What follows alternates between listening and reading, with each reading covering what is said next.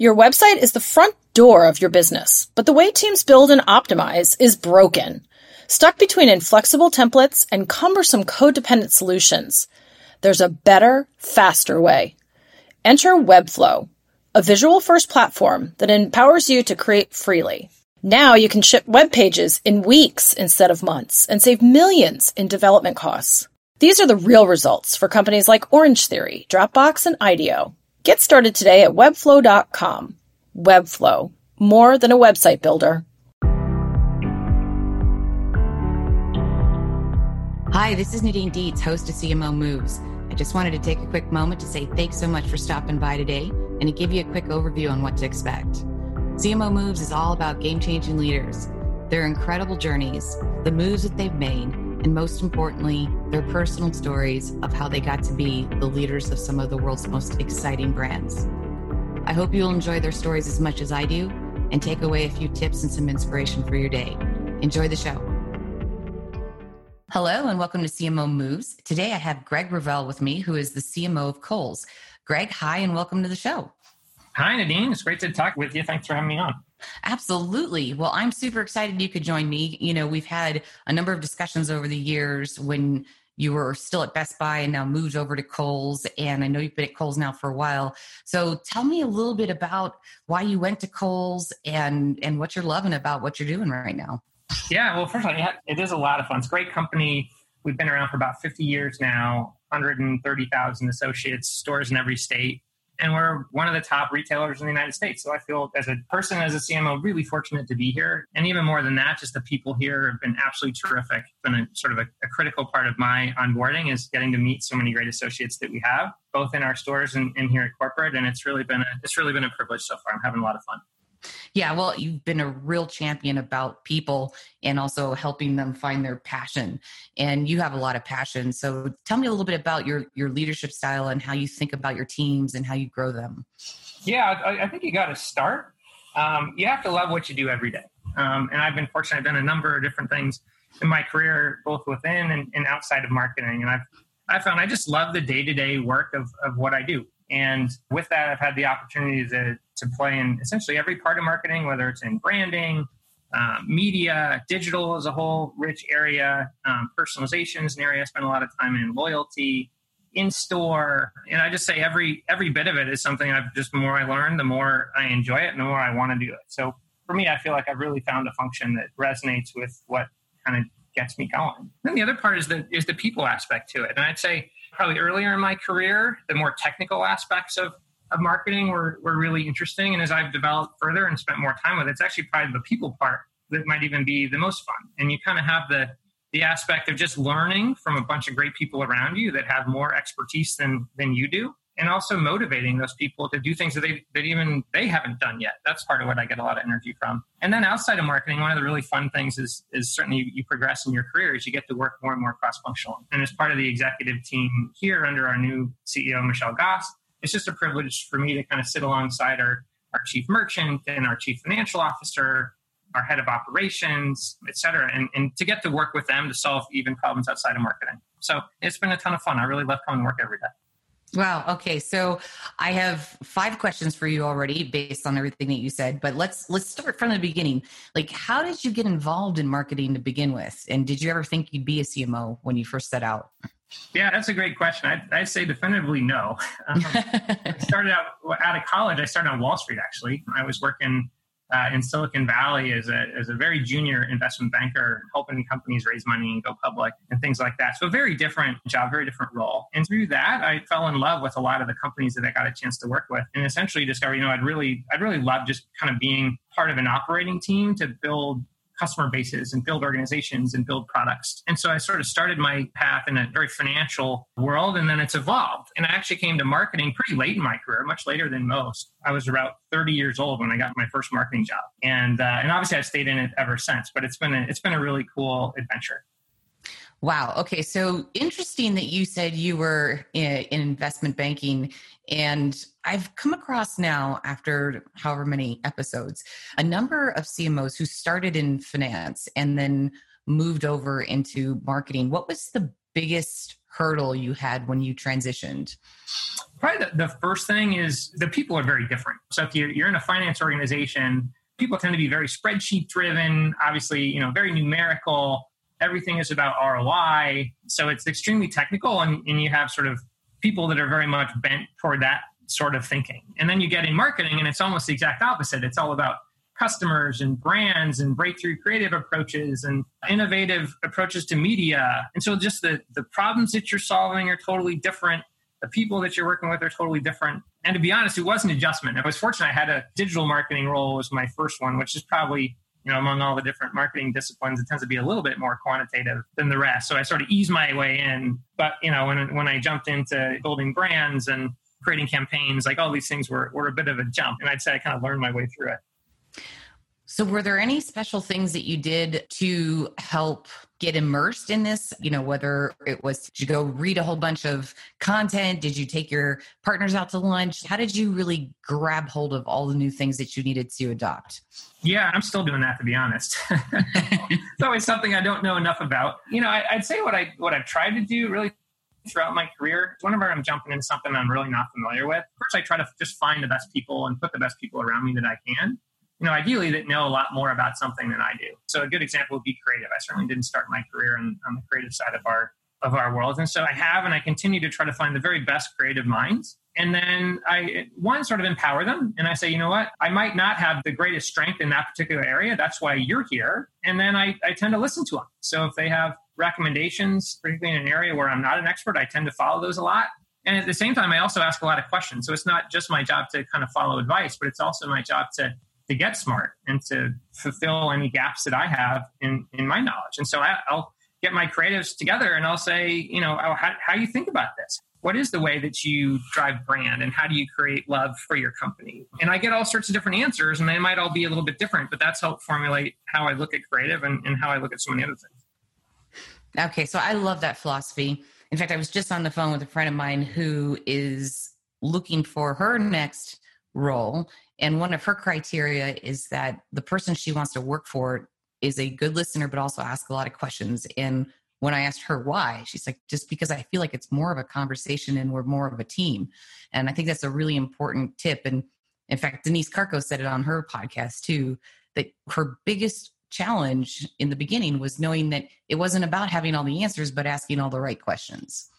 Yeah, and I think Jeff Jones said this as well. It's so much about surrounding yourself with the very best people that you can. I think he said that he often has people around him that know a lot more about their disciplines than he does, even back when he was a chief marketing officer. And I tend to follow that as well. I'd love to think that every one of my direct reports is better at their job than I would be in their place. And I certainly aspire to surround myself with people like that. And I think it's really important. You have to be humble enough to say, you're actually not the expert in everything and humble enough to know the people that are. So how do you develop that confidence in someone? Like when you don't know what you don't know, there's got to be other traits about that person that makes you feel confident in their ability other than delivering results. I mean, is there a culture fit? Is there something that you look for on how you build your team?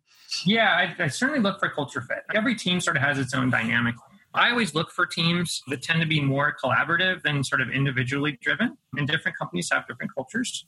Kohl's is very much that sort of culture, very collaborative here. And so anytime I bring someone in my organization, it's really important that that's an ethos that works for them as well. And then from an expertise standpoint, so I'd say oftentimes I can sort of spot talents. Even if I'm not an expert in something myself, I can generally tell if someone does have that ability just from the way that they answer questions and their thoughtfulness. And of course, their track record, right? If you look back at what someone's done in the past, that's a great indication of their future potential. And then I try to have a pretty wide swath of interviewers. So I'll do a lot of cultural type interviews, even with people outside marketing, just to be sure they're going to kind of fit with the broader organization. And then I'll look for the subject matter experts within my own team, or at least as close to it as the candidate. And then I ask them to assess, hey, what's their technical skill in that area? And sort of through a combination of all those things, I develop a confidence in someone's ability to come in the organization. And, sometimes it works, sometimes it doesn't, but I'd say more often than not, I've had pretty good luck there. Okay. So that was really helpful. Thanks so much for that. Let's move over to where you're spending your time the most right now. Because you just mentioned to me before we jumped on the podcast that you're spending almost 2/3 of your time right now in loyalty and personalization. Is that right? Yeah, that's about right. But just to give you a little bit of context on that. So Kohl's has had a really kind of an interesting run. We had a fabulous holiday and continued strength into Q1. And so the company has a ton of momentum. And it's something that we talk about all the time internally. It's just there's kind of a new energy here. And so in terms of looking forward, the question we all are trying to answer is, okay, what's the next thing? What's the next and the next? And we have just a terrific team running our business. And what I need to really push is what capabilities do we need to create for our organization to ensure the long-term success of marketing and Kohl's broadly. And so for us, there's really a couple aspects that we've sort of identified as huge priorities. One of those is personalization. And it's one of the great topics in marketing. You probably get any CMO with an opinion on personalization and how important is it and how to do it. And it's something that we need to be very successful at in our business in order to be successful. So that's been a big push. And then the second is loyalty. And Kohl's has been known for many, many years as being very, very strong in loyalty. And in fact, we're generally seen as sort of number one in retail in that area. And so that's got that sort of pros and cons. The pros are we have this great foundation to work from. The con is that it's really hard to move up from here. So given the importance of it, we've got to really innovate and sort of build a loyalty program that's not just new to Kohl's, sort of new to the industry in order to get to a different place. And so we put a lot of energy into a pilot that we just launched about a month ago. And so we want to make sure that pilot works as well as we can prior to full launch. Can you share more on what that pilot is? Yeah, I'd love to. So we launched. We have about 1,100 stores total, and we launched a pilot in about 10% of the footprint. And what we really wanted to figure out was how do we really simplify what was a somewhat complex value proposition for Kohl's. And so we have, just to give you a little bit of detail on that, we have this Kohl's Cash value proposition, which we're really well known for. You come to Kohl's, you buy something, and for every $50 you spend, we give you $10 back to come back in a future visit. And if you talk to just an ordinary consumer on the street, that's one of the things they'll probably talk about if you ask them about Kohl's. And then we have a credit card, which is hugely important to us. A lot of our customers are also Kohl's charge holders. And then we have this other sort of standalone loyalty program that's made for non-credit card holders called Yes to You, and it's based on points. And so you have this Kohl's Cash value proposition, you have a credit card value proposition, and you have a points-based value proposition. And together they're great, but together they're also extremely complex, especially for new customers. And so what we're doing is essentially how do we rethink the entire platform, simplify it, and take the best elements of each to create something that's really never been done at Kohl's or in the industry. So that's what we launched about a month ago. And I can't speak on the financial results or anything like that, but I can tell you we're certainly encouraged by the success of the launch so far. Okay, so that's very cool. And I'm tempted, so tempted to go deep into that because I spent the first 20 years of my career doing customer centricity consulting. And especially in Europe, you see really, really layered loyalty programs that get to be very confusing sometimes. So making it simple and helping the customer really understand the benefits, obviously key. Are there any tips that you can share with us on some guiding principles around loyalty and personalization? Yeah, on the loyalty side, or just sort of more generally, I'd say oftentimes as an organization, as a company, and as a marketing team, you're trying to solve so many problems with your marketing, whether it's a loyalty program or something else, that you wind up making things overly complex. I mean, you really have to, what I sort of guided the team, I said, as you're relaunching this program, what I need you to be able to do is explain it to your grandmother in 10 seconds or less. And have a really crisp explanation of what you're trying to do that you can essentially explain very quickly to a layperson, then you've hit the mark. But I think if you look at most loyalty programs today, it's really hard to do that because they've layered so many different bits and pieces and odds and ends onto these things in order to try to solve different objectives that you tend to lose the plot overall with the customer. And so that was sort of a core tenet was how do we really simplify it and kind of bring it down to its bare essences and have that be compelling.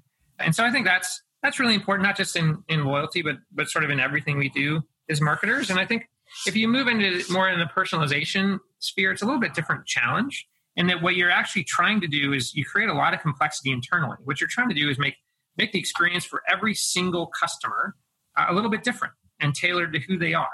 And so what that means is that from a customer perspective, it's actually really simple. You're essentially seeing the same messages no matter how you interact with a company, whether you're in store or you're online or in a marketing channel.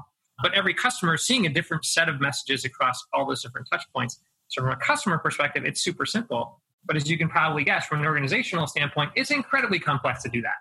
And so on the personalization side, it starts with the core of having a really simple customer message, but it's creating a lot of challenge within your organization. How do you align all these different touch points together, but do so differently depending on who the customer is? And so it's a fun and very energizing opportunity for us. So when you think about the kinds of talent that you have on your team to be able to deliver against that objective, I mean, they continuously change year after year. Is there a new skill set, or are there new capabilities that you're investing in today for tomorrow, or things that you're trying to build out? Yeah, I'd say what's sort of new for this is the way we've had to approach the problem from an organizational perspective. And then that's what sort of creates your talent profile. So traditionally, at Kohl's, and I think a lot of other places, personalization's been a bit ambiguous because it touches all the different organizations within the company. So you have stores, right? They're typically in a more operations part of your organization and oftentimes quite distant from marketing. You have e-commerce and your digital properties, and that's oftentimes a standalone organization. And then you also, of course, have your marketers, and they own all the CRM as well as the sort of digital and broadcast and direct mail, all that sort of stuff. So you have all these different organizations that essentially own all these touch points with the customer. And historically, it's been extremely hard to organize those things together. And that's one of the reasons why personalization has been so challenging. And what we've started with is we actually need to bring in people that are really good, sort of first and foremost, working cross-functionally, because you can't just do this kind of thing in marketing. You have to find someone or a group of people who can bring in stores people, bring in technology people, bring in e-commerce people, and basically create groups that can work really well together to solve problems across all of those teams. So it takes a unique kind of leader who can do that. So we're looking for really strong cross-functional leadership, not just marketing expertise, but the ability to bring people together. We also need the ability, just really fast learners, because you do have to know your function, but you have to have a good enough grasp of the other functions around you to be able to coordinate them.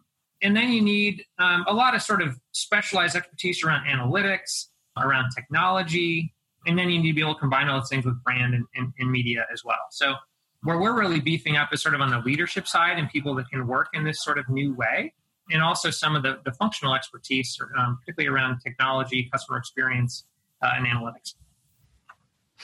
Okay, so that is really helpful. And when you think about how you bring all these different types of people with different backgrounds together to work as groups, are there some key principles that you would share that are sort of your driving keys for success? Yeah, there's a couple things we've sort of learned along the way. I think one is it's really important that you empower people as junior in the organization as you possibly can. So in other words, if we tried to make decisions where the head of stores, the head of e-commerce, the head of technology, and the head of marketing all had to agree in order to get something done across all those functions, well, first of all, just getting those four people in the same room together can be a challenge. So what you need to be able to do is essentially all those leaders need to empower people within their teams to make decisions. And oftentimes that's uncomfortable, particularly in organizations where a lot of decisions have historically been made at the center. That can be very different. And so that's one big tenet, and it's the only way we're really able to move forward with agility is that sort of dissemination of authority. And then the second thing is what we've asked all these people to do is when you join, we call it a squad. It's these group of cross-functional people that come together.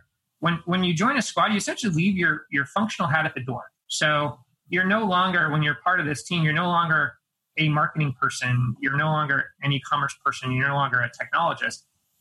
You're a member of that group first. You're part of a cross-functional team to deliver personalization first, and then you bring your expertise in order to help accomplish that. But essentially, all ideas are democratized. Anybody can bring an idea on how to do it. A stores person could suggest something that marketing does. A technologist could suggest something we do in stores, et cetera.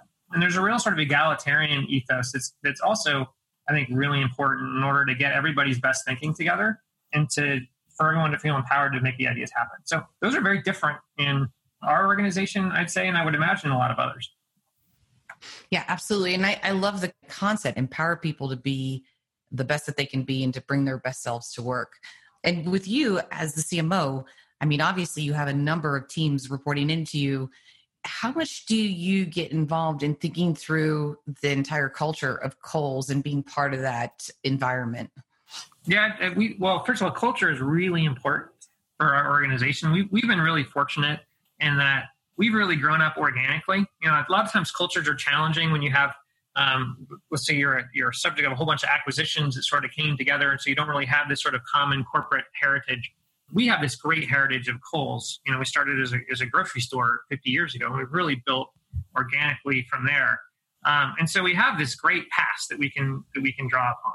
And I would say, my job and the jobs of really every leader in the company is how do you embrace the culture that you have, and if there are ways that you can improve upon it, do that too. We're not just trying to preserve the past. We're trying to embrace the past and then evolve it to become even better over time. And so, as in my role, I'd say, like, for example, internal communications is something that I spend a fair amount of my time on, and I want to make sure that our internal communications team really thinks about the culture and really thinks about how do we reinforce that in the way that we communicate, the things that we communicate across the organization. And I'd say that I think each of the rest of my teams as well. It's important that we all sort of feel like we're part of a united group with a certain way of doing things, and that we value a common set of principles and objectives as an organization. And as a leader, you have to do that. That doesn't happen from the bottom up. That's actually one of the things that has to kind of happen from the top. So I take that as one of my core responsibilities.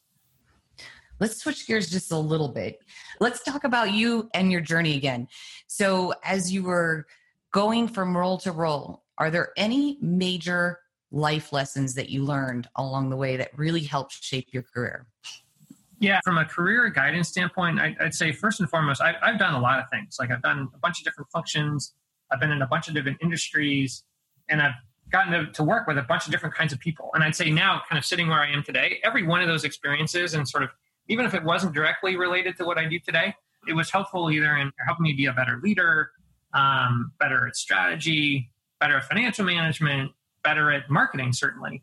And so what I would advise, especially early in your career, rather than pursuing sort of a straight linear path from a very junior role within a function all the way to a very senior role, as I would encourage you to try to dabble in as many areas as you possibly can. And for me, it was sort of moving from travel to automotive and into retail. It was taking some stops running e-commerce, getting into financial services along the way.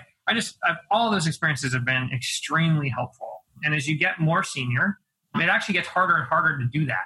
And so I'd say as a junior person, that's really critical. I think the other thing, and I hope this is sort of an overall theme that you can kind of draw here, is you just have to be humble the entire time. Because the moment that you think you're really expert in something, there's something new to be learned. Whether it's in branding, whether it's in loyalty or personalization, like I just said, I would not consider myself the foremost expert in anything, but I'm constantly a student of how to do my role better. And I think is you see a lot of people in our industry, they sort of profess to know more than they might know, or almost they close themselves off to continuing to learn and develop. And I'll be the first to say it is important, as a senior person, that you have to be respected for what you bring. But I think you also need to be respected for who you are and how you approach your job. And I've always tried to approach my job as a student, even if I might be the most expert in it. I would never say I'm done learning or that I have all the answers. And Greg, it's super clear. I mean, obviously we started this podcast talking about your passion, and it's clear all the way through how much you love what you do and how respectful you are of your team members. And I just hats off to you. I think that's a beautiful trait in a leader and to be commended. Well, thank you. Well, you're welcome. Okay, so we are almost out of time. So I've got 2 more questions for you. Before I do that, though, is there anything else top of mind that you would share right now with anyone who's listening? I think one thing I would say you've probably heard it before. I would also reinforce it. As you develop, essentially once your team grows to about 5 people, that's sort of a critical transition point where your respective value goes down and the value of the people that work for you goes up. And so by the time you get to be a CMO, I consider my success 90% driven by what my people do and about 10% driven by what I do. I certainly have a certain amount of control over, what I personally do. But more importantly, it's how do I create an environment where people come to work every day and are positioned to do their very best work.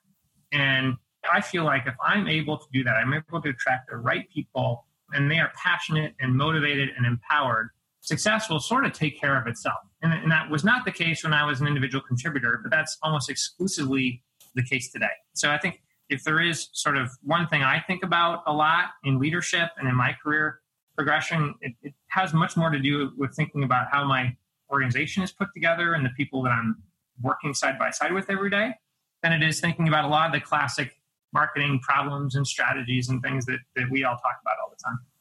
So that is a perfect segue to one of my two last questions.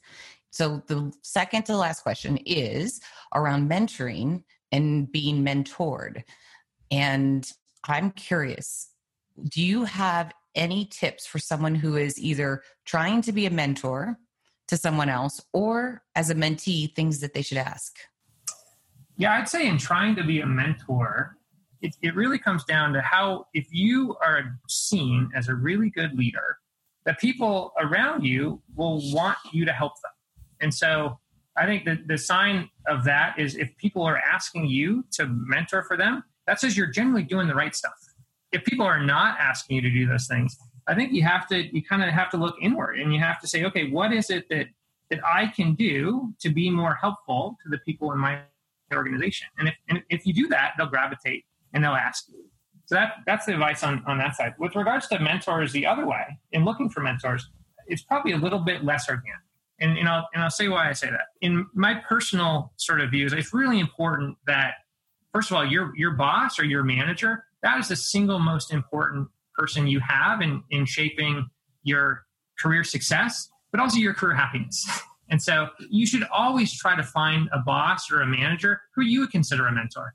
And if you don't feel that way today, you should actively seek to change that situation. You're not going to probably get your boss to change, but you should put yourself in a role where you really feel like you can learn a lot from the person that you work for. And I've always sort of held that pretty close. And for me, that makes me pretty picky, I'd say, as a direct report. I ask a lot of the people that I work for because I want to learn from them.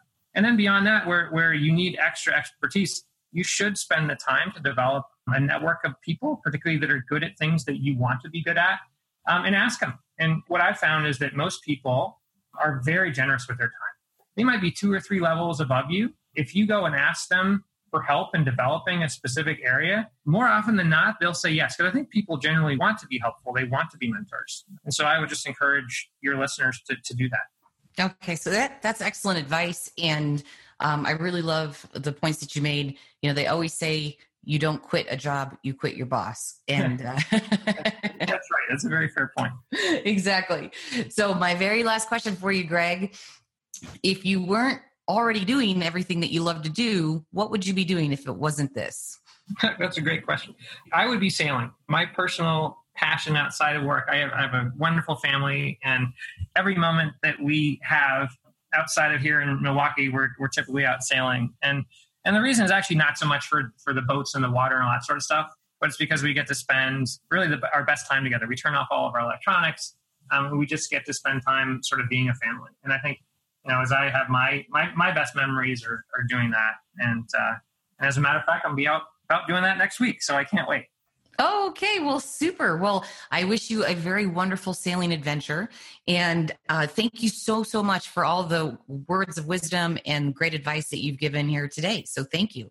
Yeah, thanks a lot, Nadine. And congrats again on all your success with the podcast. It's been really fun joining you today. Oh, well, thank you. I appreciate that. That makes it all worth it. So with that, I'm sure we'll be back with you another day to get more information on some of these great tips, but have a super time next week with your family on your boat. Thanks. You as well. Thanks. Bye-bye.